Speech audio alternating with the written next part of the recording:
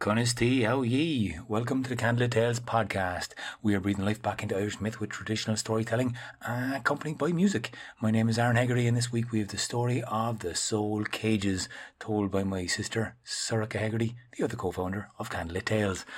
This one's kind of creepy, so stay tuned for more stories. We're leaning into folk tales this month. We've had, more folk tales this month than we've ever released before, and we'll have our birthday special coming soon as well.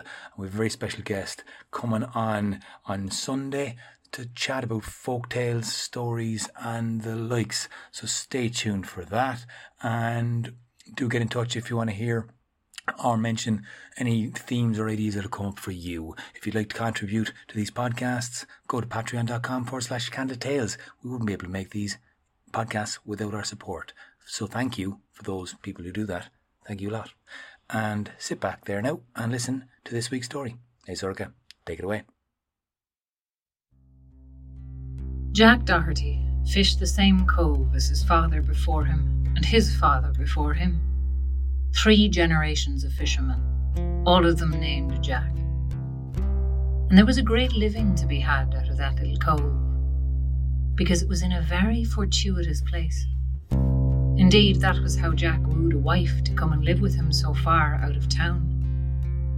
You see, he told her, whenever there's a storm, time to time, ships go down. Now, I'm not one of those that goes out with a lantern pretending to be a lighthouse and lures a ship onto the rocks. God forbid. No.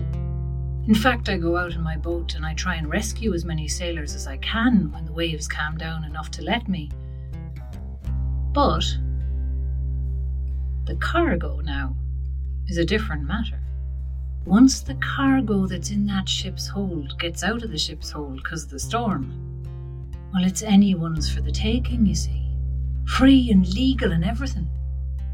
And so whatever just happens to wash up on the shore here, well, that's mine. To keep or to sell as I wish. And indeed, Jack was able to keep his wife better dressed than any woman in the parish on a Sunday. And so Bridie Doherty was well pleased with the match she had made. The only problem, as far as she was concerned, was that her husband was an awful dreamer. There were days he'd go out in his fishing boat and he wouldn't catch a single fish. And it wasn't that the weather was bad. Other men would have caught fish. Other men would have come home with their nets filled. But Jack had a way of going off in a daydream sometimes. And when she asked him, for maybe the 100th time, at last he told her. I'm looking, he said, for a merrow. A merrow? Said she. A merrow, said Jack. My father was great friends with a merrow, and my grandfather was great friends with a merrow. I've heard about merrows all my life. And sometimes I see them swimming just under the waves, and so I sort of follow after them to see can I catch one, or not catch one, but catch up to one. Have a chat, you know. Now, Bridie might have had a little bit more of an objection to this line of thinking if her husband hadn't had a particularly lucrative sideline. For the very next day there was a storm, and the day after that, Jack went out, and he netted 6 sailors, bringing them back safely. And after that, a clear 12 barrels of imported brandy that he went to sell to the gentry in town. And sure, who could object to a husband like that? Now, whenever a storm like that rolled in, and Jack was able to make such a good catch of it, he always gave himself a couple of days off afterwards to go on his hunt for the merrow. Never mind that he'd had a few days off before it as well. But this time, Jack was finally lucky. His persistence paid off. And at a little cove just a little way down the shore, he saw a great big flat rock. And on top of that rock was a merrow, large as life and twice as ugly. with his long green hair and his green scaly skin, and his hands with claws on the ends of them and webbing between the fingers, and his hair long and tangled as seaweed, and his red eyes. And beside him, on the flat rock, a little three-cornered red hat. And this Merrow was jumping into the water and jumping back out again, shooting up like a cork, landing on the flat rock and then diving below the waves again. And Jack couldn't make out. Was he playing at something? Or hunting? Was it a sport or was it in earnest? But the Merrow looked up then, and with a flash of those red eyes caught sight of Jack. And before Jack could say a word, he'd snatched up the red cap, jammed it on his green head, and dove beneath the waves, leaving not a ripple behind him. After that, Jack came back as often as he could to the Merrow Cove to see the Merrow Rock, but he didn't see the Merrow again for a long time, until he went on a day when the waves were high. And it was on a day like that he saw the Merrow at his sport again, jumping in and out of the water. And it was then Jack realised it was the weather brought the Merrow out. And so any time the waves were a little bit high and the wind was a little bit strong, Jack would go back to the Merrow Cove, hoping to catch a glimpse. And he often did. But he was trying to pluck up the courage to go and speak to the Merrow. Because after all, his grandfather didn't say that he'd seen a Merrow playing in the waves. No, his grandfather had tales of a great friendship with a Merrow and going to visit him in his house under the ocean and everything. And so Jack kept going back to the Merrow Cove whenever the waves were high. One day, Jack misjudged. The waves were high when he set out, but by the time he got to the Merrow Cove, the waves were looking very threatening indeed, dashing against the coast, tossing him in his little fishing boat. Jack began to fear that a storm was blowing in. By the time he got to the Merrow Cove, he decided to take shelter in a cave nearby. And as he went in, what did he see? But the same Merrow sitting there, regarding him with that steady red gaze. He could see him up close now, and the Merrow was a fearsome sight, powerfully built, with thickly muscled arms and chest. The skin green and scaled as a fish. The nose upturned as a pig. The hair thick and dark as seaweed, and those gleaming little red eyes that regarded him unblinking. Jack said to himself, well, boy, it's now or never. And he took his courage in both of his hands and he said, good afternoon to you. My name's Jack Doherty. How do you do? The Merrow said nothing for a moment, and Jack did not know if he'd understood. He was about to speak again when the Merrow blinked, and his face broke into a ghastly smile, and he said, Jack Doherty. Jack Doherty. Is it Jack Doherty you are? And are you any relation to Jack Doherty and his father, Jack Doherty? And Jack said, well, I'm the third of my name, sir. You see, I live in a little house up the coast from here, the same house where my father and grandfather lived. And yes, well, I suppose I am a relation to them. And the Merrow said to Jack, and tell me now, Jack Doherty, are you as good a drinker as your grandfather, Jack Doherty? Or are you as poor a drinker as your father, Jack Doherty? For he had no head for drink at all. He was a disgrace. Now, Jack felt a welter of conflicting emotions. It was good to hear his grandfather praised by a Merrow, but a bit of a blow to hear his father so put down. And so he opted for the safest bet and said, "Well, I can drink as well as my namesake Jack Doherty can drink." And the Merrow gave a strange, cackling laugh. "That's well, Jack, that's well. I'd hate to see you were as poor a drinker as Jack Doherty. But we must put this to the test sometime. You'll come and visit me, won't you, Jack? You'll come and visit me, and we'll see, won't we, Jack?" And Jack swallowed and said, Yes, I would love to come and visit you." When? Where? Only name the time and the place and I'll be there."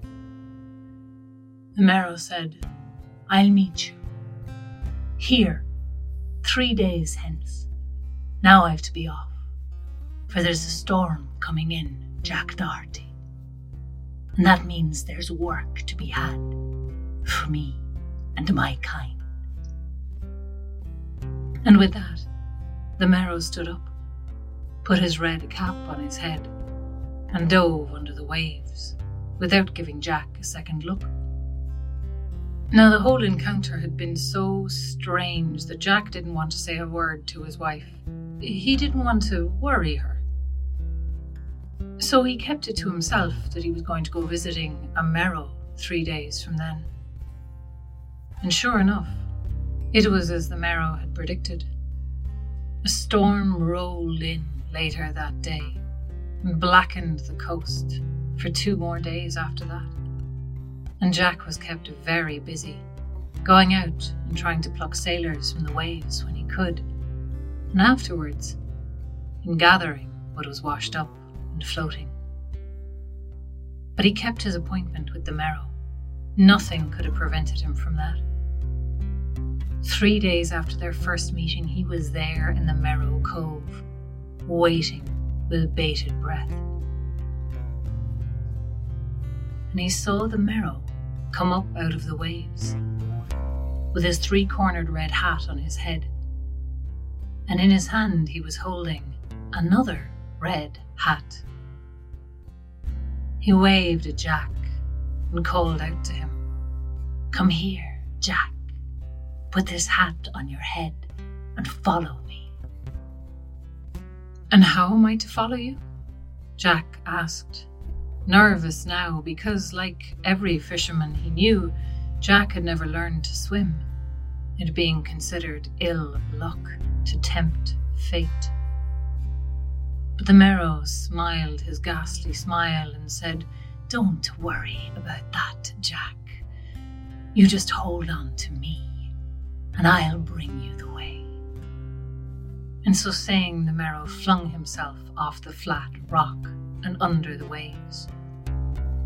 Jack jammed the red cap on his head and leapt in after the Merrow, and the cold, dark waters closed around him like a fist.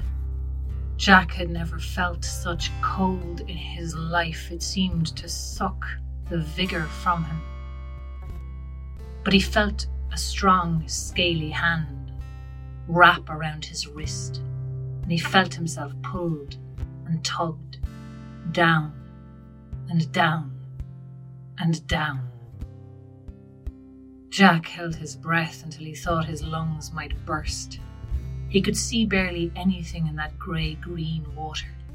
The little light filtering through was dim and turbulent. And he thought his lungs might burst when he saw black spots swimming before his eyes. And at last, when he could bear it no longer, he gasped in.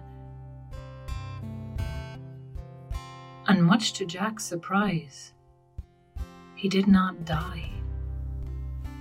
He did not drown. He could breathe underwater. Of course, he'd heard the tales of the Merrow's red cap, but it's one thing to hear a story, and it's another to trust your life to the thing when the cold water is pressing around you. The Merrow kept pulling on Jack, and down and down and down they went, until the depths of the ocean. And then the Merrow took a strange turn that Jack could not quite describe, and suddenly there was air around them and not water. They were standing on a dry floor, and up above them, the sea was like the sky, and there were shoals of fish swimming around like birds flying. But where they stood, everything was dry and cozy. And the Merrow gave his strange cackling laugh to see Jack stare about him so, and said, "Now, you didn't think one could live so comfortably under the sea, did you, Jack? But come on, till I show you to my house." Jack followed the Merrow to a cozy little cottage that stood there on the seafloor. Inside were 2 young Merrows, busy cooking a feast, and the Merrow led Jack to the table. Now, the table was not particularly well suited to the place, being only bare planks, unvarnished and without even a tablecloth. But the drink that his host produced was top-notch, imported brandy by the barrel, and the Merrow was generous in his portions, poured out mugfuls for Jack and for himself, and the 2 of them knocked them back. And when the food was served, they kept drinking the brandy as if it was water, and Jack thought to himself, being under the sea must be having a cooling effect on his head, because usually he wasn't the best at handling the drink, but this was not making him dizzy, nor making him sick. And if the tablecloth was missing, it was no indication of the quality of the food either. The Merrow spread before Jack a feast worthy of a king. That is, a king on a Friday, of course, because there was no meat in it, only fish of 100 kinds, fish and mussels and shellfish and seafood, dressed with greens that Jack realised were seaweed. They ate, they drank, they shared stories, and the Merrow declared Jack the equal of Jack Doherty, but not Jack Doherty. And late in the evening, the Merrow said to Jack, "Would you like to see my treasure room?" Jack said yes. By all means, he would love to see his friend's treasure room. But then he said, "Now hang on, this is a very strange turn of affairs, for you know my name, and you know my father's name and my grandfather's name, but I'm after sitting down to dinner with you, and I don't know your name at all." And the Merrow laughed, his strange cracking laugh, and said, "You may call me Kumara." Kumara led Jack into his treasure room, and there Jack saw the harvest of 1,000 shipwrecks. For he might have collected what floated, but he could see now that Kumara was the one who was gathering all that sank along that coast. There were figureheads of ships. There were glass portholes with brass around. There were even the spyglasses that sailors use at sea. All kinds of glittering treasures spread out before him. But one thing caught his eye. It was a very strange collection of what looked like small lobster pots, all arranged on shelves. Jack asked Kumara, "What are those?" And Kumara said, "Well now, Jack, those are the soul cages." Jack was troubled to hear this. Soul cages? What do you mean, soul cages? How can you put a soul in a cage? "Well," said Kumara, "whenever there's a storm, I put these out. And when the sailors drown in the storm, their little souls come wriggling out of their mouths. and they start to swim away. But it's so cold under the ocean and so dark, Jack, that when they see my little cages, so snug, so inviting, they turn around from where they're going and they swim in. And then I close the doors, latch them up nice and snug, and bring them home. And that is how I keep them, Jack. Warm and cozy and dry and snug. Poor little souls shouldn't be out in the wide world, not without a body to house them.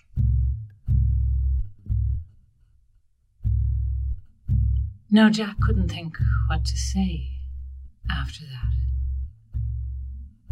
Put him in a strange mood. Made him feel an awful shiver up and down the back of his neck. But he didn't think it right to question his host, who was grinning at him. And so he changed the subject and asked about something else. And after a while of showing him his treasures, Kumara brought them back out for Diochan Doras, a nightcap, one for the road, before Jack should go back home. And it was then that Jack thought to ask, "How am I going to get back home, Kumara? We're a long way under the ocean. I don't think I'd be able to find my way. Can I keep the little three-cornered red hat?" Kumara laughed his strange laugh and said, "Jack, they're not so easy as that to come by. Those red hats. No, you may not keep it. But I'll give you a loan of mine. And when you come back to the surface, only throw it down. And if ever you have need of me, Jack Doherty, all you need do is drop a rock off that flat stone, and I'll see the sign, and I'll come right up." Jack put the borrowed hat on his head. He still did not know how he was going to get home. But then Kumara walked him to the edge of that dry place under sea, caught hold of Jack in his powerful webbed hands and flung him into the cold, dark waters above. Jack gasped in shock at the cold, and then again in shock at his speed. He was shooting like a cork through the cold, dark waters, and he came flying up beside the Merrow Rock. And then, when he was standing safely on that flat rock again, feeling all that brandy suddenly make itself known in his head, he took the red cap off and cast it onto the waves, and he saw it sink like something under the water had reached up and grabbed it down. Jack's wife was none too impressed with him when he came home drunk and at work the next morning, but Jack was preoccupied. She could see he was uneasy, and something was troubling him deeply. And she asked him what bothered him, and he asked her would she ever consider making a little pilgrimage to Croagh Patrick for him. Perhaps she could do it with her sister. Bridie thought on this. Thought it sounded like a good idea. It was something she'd been thinking of for a while, in fact, which Jack knew well. And so he gently encouraged her to do that, sooner rather than later.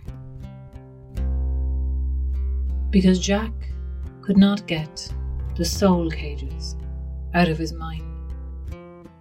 The the souls of drowned sailors, all trapped in little rows in the house of a Merrow under the sea. It did not seem right to him somehow that a soul should be taken and trapped like that.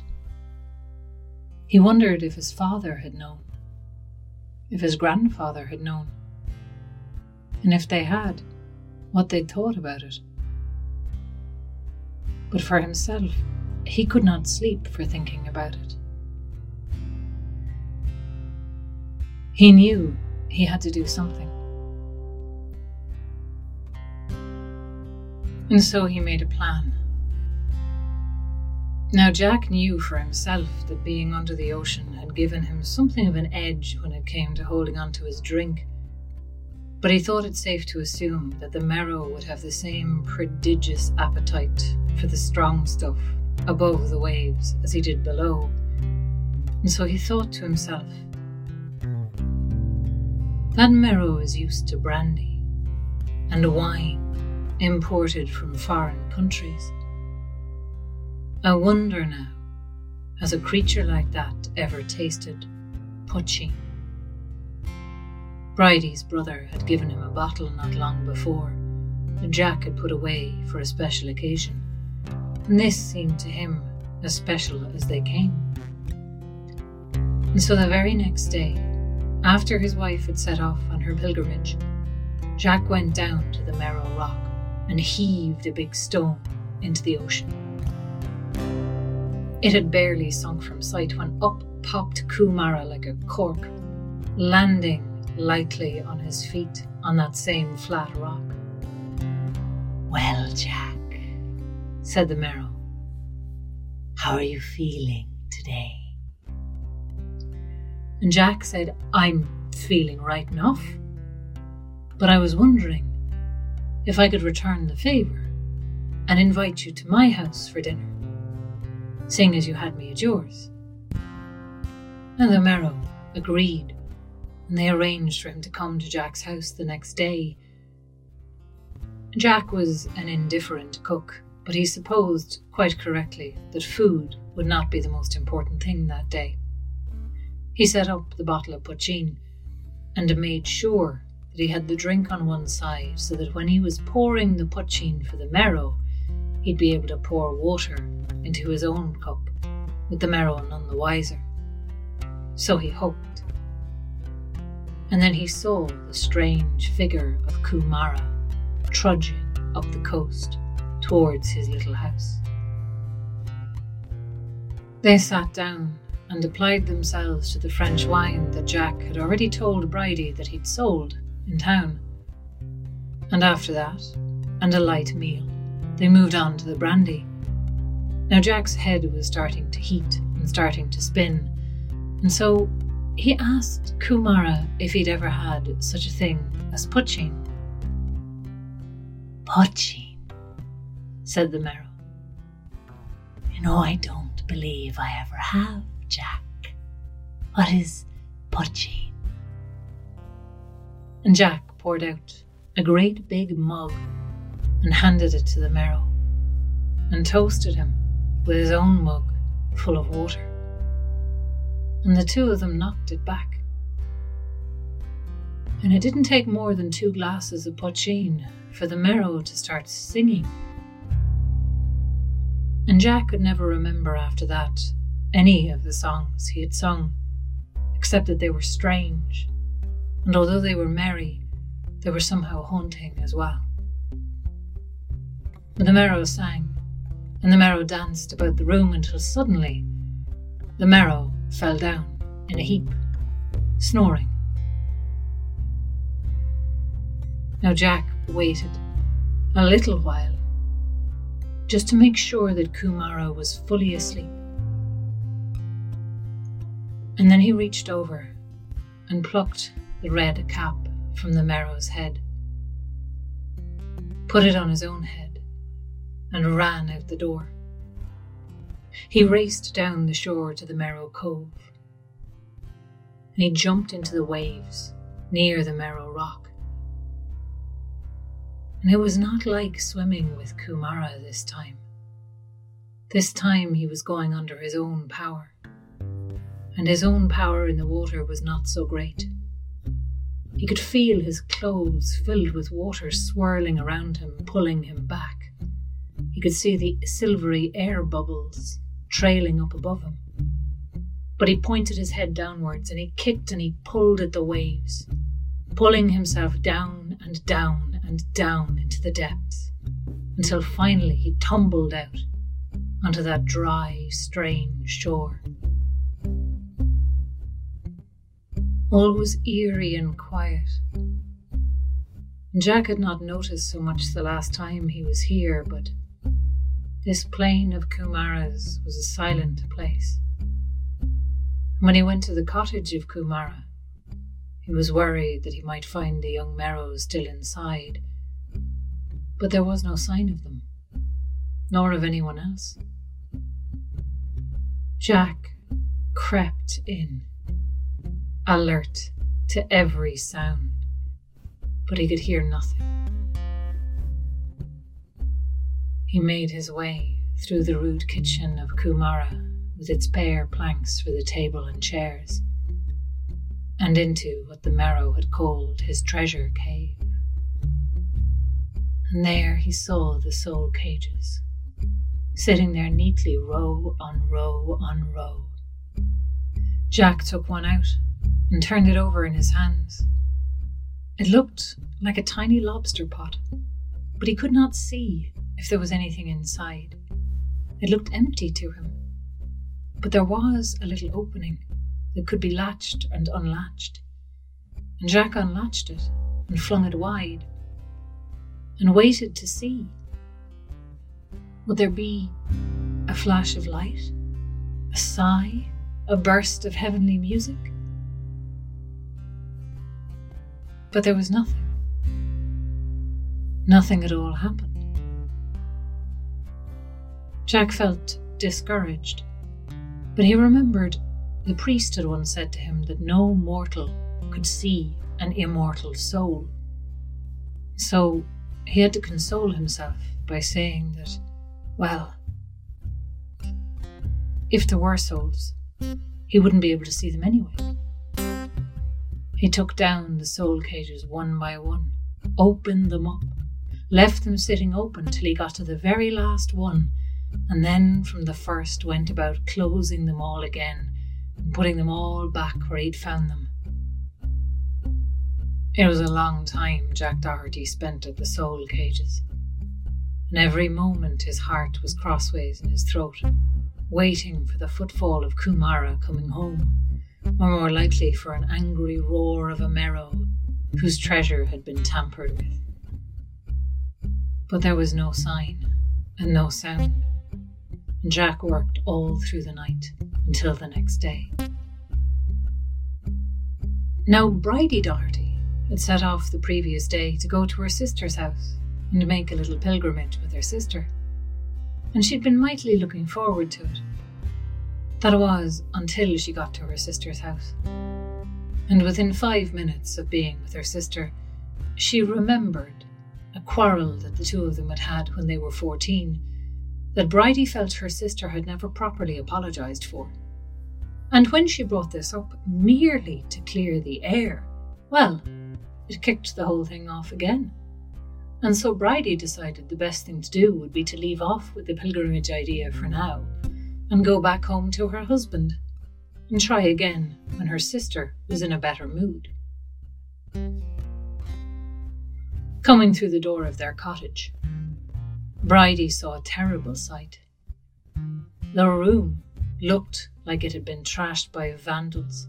There were empty bottles everywhere, and the bottle of poitín that her own brother had given to her husband not long ago was standing there, half empty. Now Bridie felt fury coming down upon her.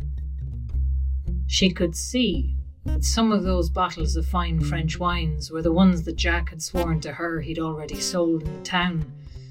And she could see as well there was a cask of brandy that had been opened. And then she heard a snore from underneath the table. When she looked, Bridie Doherty got the fright of her life. She had heard it said often enough that drink makes beasts of men. And now she thought she'd seen the fulfillment of the saying. For she'd left her husband and come back to a beast. She put her apron over her head and sat down in the corner and wept.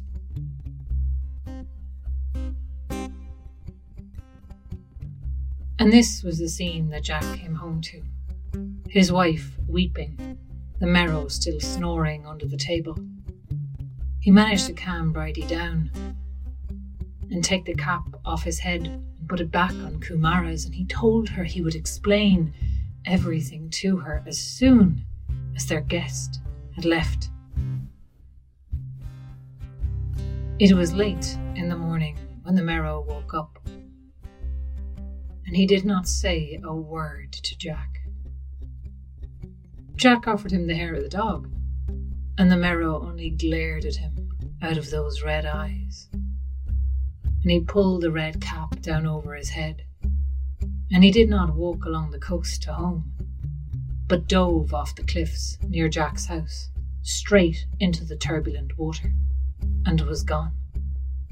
It was then that Jack told Bridie what had happened, of his strange friendship with this Merrow who had known his father and his grandfather before him, and of the Merrow's soul cages.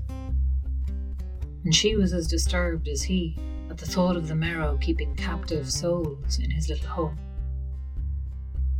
So she agreed she could not fault Jack for what he had done, but, she said,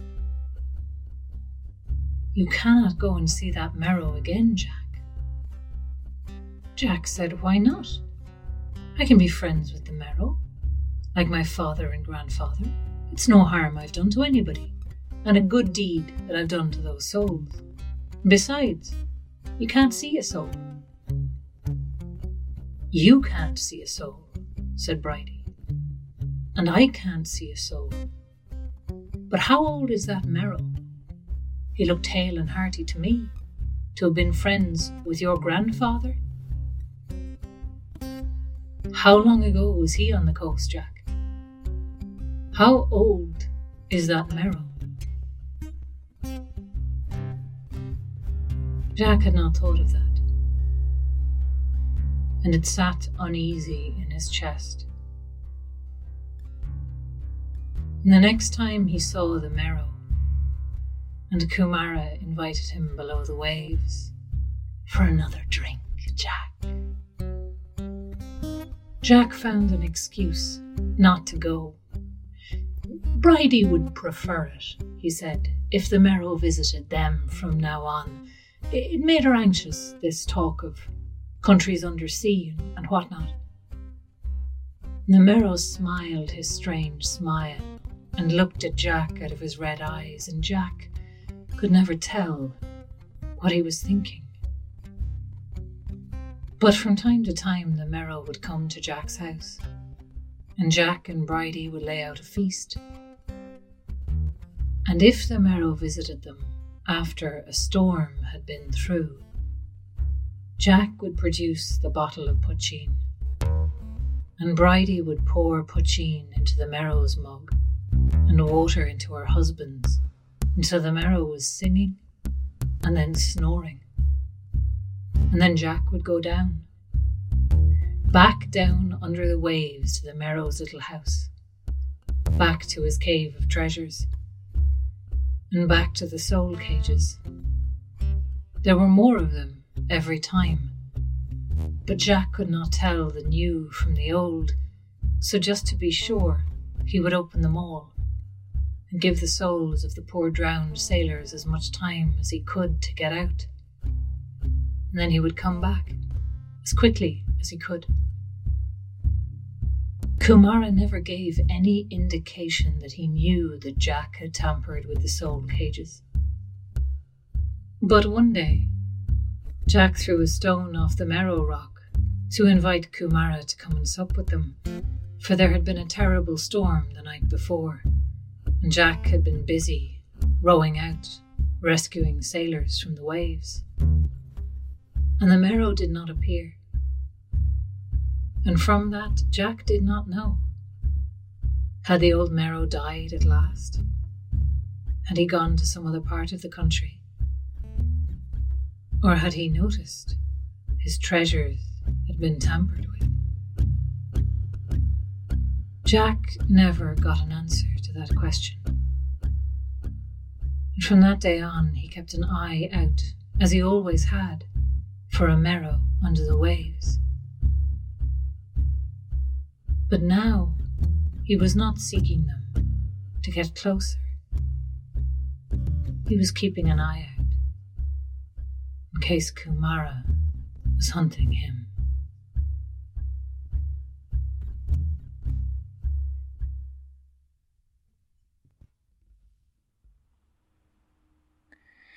This podcast was produced and edited by Oisín Ryan. The story was by Sorcha Hegarty and the music was Oisín Ryan as well. You can find out more about us on our website Candlelit Tales and follow us on all the socials, the Facebook, the Instagram, the Twitter, and that's at Candlelit Tales.